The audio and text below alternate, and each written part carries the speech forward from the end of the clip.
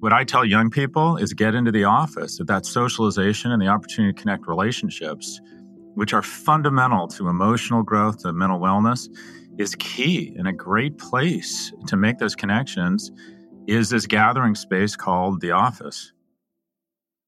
Hello and welcome to Working It from the Financial Times. I'm Isabel Berwick. In this episode, we're asking, are offices actually good for us? Because the office has had a really bad press since the pandemic sent millions of us back to our homes, where we all work pretty effectively. Finance firms such as BlackRock, JP Morgan and Goldman Sachs have been urging staff to show up more regularly at the office. But mandates like this are often unpopular. But what if we flip the narrative and talk about why the office is helpful? It can boost human connection and creativity.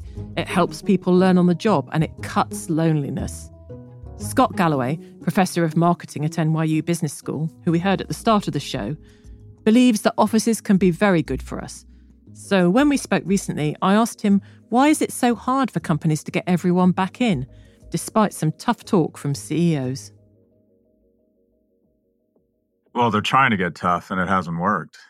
Show me a CEO who's mandated return to office. I'll show you someone who's generally got the money to live near work, has a support system at home, and was successful in the before times, quite frankly, and also is in a business, to their credit, that was largely built on culture, that doesn't have a lot of differentiation other than people and their ideas and their creativity. So financial services run by men usually in their 60s, who believe that you need to be next to each other. But there's been the pushback or the resistance has been more formidable than these mandates have been ineffective, quite frankly. Yes, I think they have been ineffective. I mean, there's lots of people just refusing to go in.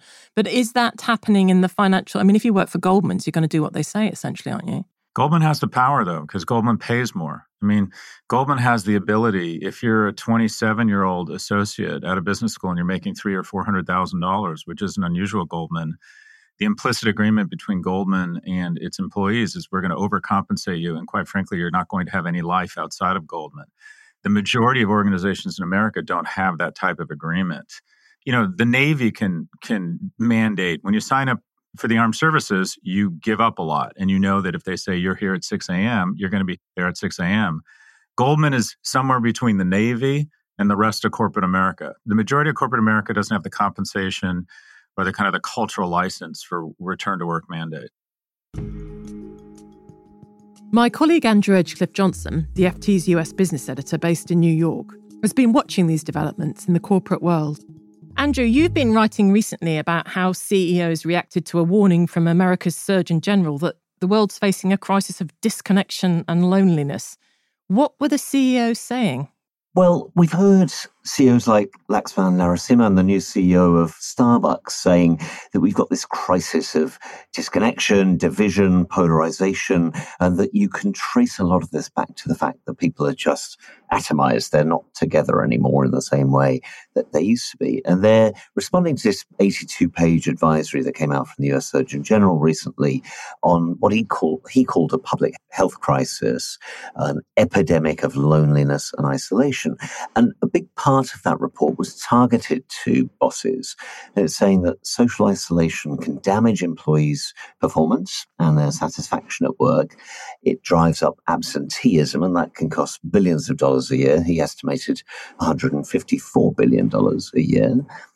And on the flip side, if you are getting supportive and inclusive relationships at work, that's associated with higher job satisfaction and innovation, which is what CEOs desperately want to see from their people, because they're watching the surveys and they see that people feel less affinity than they used to with their employer. So is there something genuine at the heart of this? Because I know you talked to one of the co-founders of Airbnb recently, and he was talking about this need for people to reconnect. Is it just a marketing ploy, or is there something quite genuine there? Yeah, talking to Ryan Chesky, he certainly sounded genuine. He seemed quite concerned about this. But at the same time, I argued in my column that CEOs like this are spending a bit too much time looking at this as a marketing opportunity, trying to sort of pitch what they already do, selling people shared houses or selling them a coffee which is handed over with a smile in the morning with your name written on it as some sort of solution to this crisis of disconnection. Whereas I argue they can have more control over this loneliness epidemic just by thinking about the day-to-day experience of their own teams inside their workforces. I asked Scott Galloway whether CEOs are using these new warnings about loneliness as a way to get people back in the office. Yeah, but they're not concerned about the condition of your soul or loneliness. They might use that as cloud cover to get people back into the office, but that's not their job. Now, the wellness of their employees, you'd like to think they're concerned about it, but that's not at the end of the day how they're compensated, so that doesn't really drive their behavior. There is a larger societal issue, and that is remote work offers a huge unlock for caregivers, people taking care of kids, parents, their own mental or physical health. And there should be accommodations, and we should take advantage of the new technologies to afford those people more flexibility. Having said that, for young people, the office is a feature, not a bug. A third of relationships begin at work, and we don't like to talk about that because people immediately assume work and relationships are toxic or somehow an abuse of power, and that is usually not the case. It's where you make friends. It's where young people, especially men, develop certain social skills and the ability to read a room that they might not otherwise get sitting at home. What I tell young people is get into the office. That socialization and the opportunity to connect relationships, which are fundamental to emotional growth, to mental wellness, is key. And a great place to make those connections is this gathering space called the office. So, Andrew, it seems there are some strong reasons why spending at least part of the week in the office is a good thing for many people, for connection reasons more than anything, maybe. But that message doesn't seem to be getting through to workers. Why is it? Is it the way that CEOs are kind of framing it? Well, I think some of it is the topics that you've discussed, many, many times about the genuine need for flexibility in people's working lives, the need for childcare, to be close to elderly relatives who need care. But I don't think we should forget the commute. And I think people are choosing to avoid that if they can. So New York's particularly bad, actually. Occupancy rates are still under 50%. I mean, how has that changed the city or, how one does business there? Yeah, so it's worth saying there's quite a wide variety in those occupancy rates. So it's above 60% in Austin, it's closer to 40% in Philadelphia.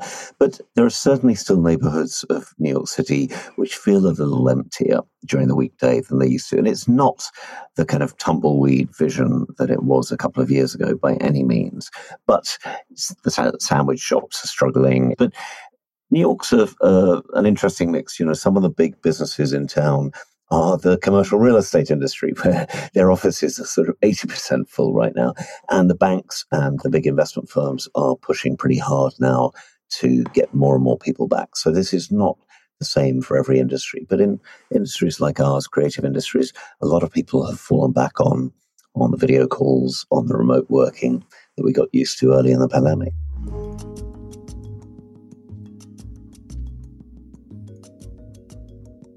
Many large companies have been offering perks or inducements to get people back in the office. So I asked Scott what he thought were the most useful things employers can offer. Is it just about free food?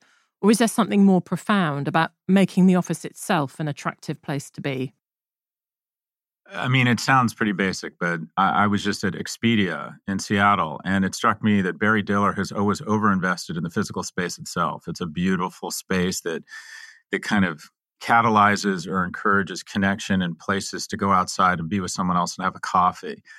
And if you really look at the most progressive well-resourced companies, they're investing more in office space. Now, they might have less gross office space, but the amount of investment they're making in the per square foot and use of office space has gone up. I mean, and some offices have become nicer places to hang out. And food is kind of the easy one.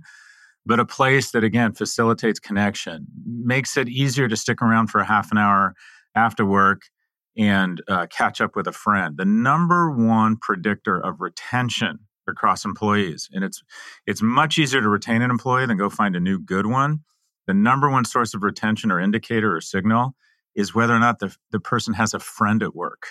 If someone has a good friend at work, they're dramatically less likely to leave the organization. So quite frankly, just creating an environment that facilitates friendships. Yeah, no, I totally agree with that.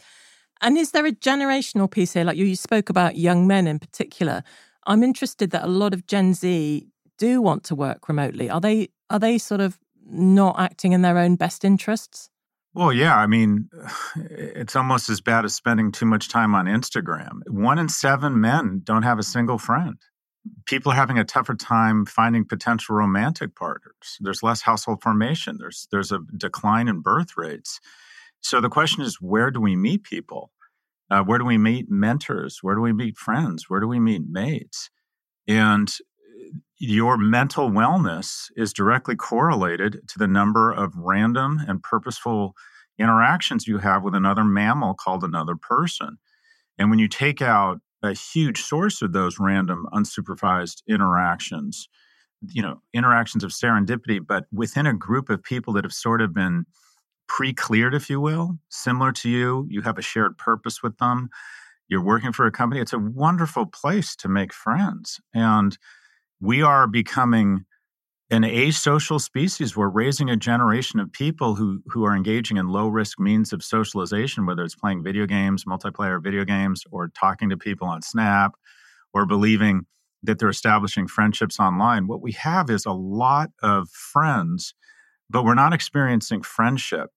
And I think it's taking a huge toll on the mental health of young people. And it's difficult to get your butt up every morning, put on a tie, blow dry your hair, put on a pantsuit, look reasonable, get on municipal transportation and get into work. And you know what? It's worth it, especially for young people. Before you collect dogs and kids, get into the office. So Andrew, Scott's very keen on the importance of friendships at work. Do CEOs often talk about encouraging staff to make friends? I've always thought it's a very underappreciated cornerstone of corporate life. I think you're right. I don't hear CEOs talk about this very often, although they'll often admit that many of their own friends they made through their careers. But in a way, I don't think it's the CEO's job to make us make friends at work. I think that is something much more organic. I think you can help it a little bit with things like office layout. You can certainly help it by subsidizing the kind of informal get-togethers at lunch, in a pub, over coffee, whatever, at which you deepen those bonds with your colleagues. But I don't think there's that much else CEOs can be doing. I asked Scott Galloway whether he thinks that full-time office presence is a thing of the past for many companies. Whenever we're dealing with a complex issue, we like to distill it down to zeros and ones because that's the easiest way to process information. So the dialogue has been something along the lines of, will we be all remote or will we be all back in person like the before times? And the reality is 90% of companies will be somewhere in between, where they'll say, okay, these 2 or 3 days a week, we would like you back in the office. These are the important days to be here. And there'll be certain exceptions for people who have needs outside of work, and we should be sensitive to that, or it's too difficult for them to be in work, maybe dealing with a sick child. But I would bet the majority of companies are going to be somewhere between 2 and 4 days a week back in this thing called an office. You're already seeing it in Europe. In Europe, occupancy rates in offices are back to 70%. In the US, I think it's more like 50%. But I think you'll see it go up. But we're not going back to 0 or 1. So why is there a split between the US and Europe in terms of how people go back to the offices? Because labour laws are much weaker in the States and people are staying away. That's a correct question. I'm not sure I have an answer backed by research. I would speculate that America's geography is broader and that housing price increases have led to a lot of people who their commute time has become irrationally long or a real obstacle. I don't know if we adopted technology faster such that remote workers are more efficient. I don't know what it is, a sense of individualism where people are more apt to not comply, if you will. It's an interesting point. I wonder if it comes down to something very boring like geography, where the average commute in the U.S. is just longer. Yes. I was wondering also about workplace culture and that, the lunch is important in France and Spain, seeing your colleagues, not so much in London, but that's interesting. And I was just wondering if there's anything that we, older workers, could learn from what younger people are bringing into the workplace. Hopefully they are coming in, but, what are the qualities that you're seeing among younger people that you work with and teach? Well, it's easy to be cynical about young people, to say that they're expectant or they don't work as hard. And I haven't found that. I mean, granted, the kind of companies I work in and run typically attract sort of very ambitious information age talent. But I find that every year, younger people get more facile with technology. Quite frankly, they're most socially conscious.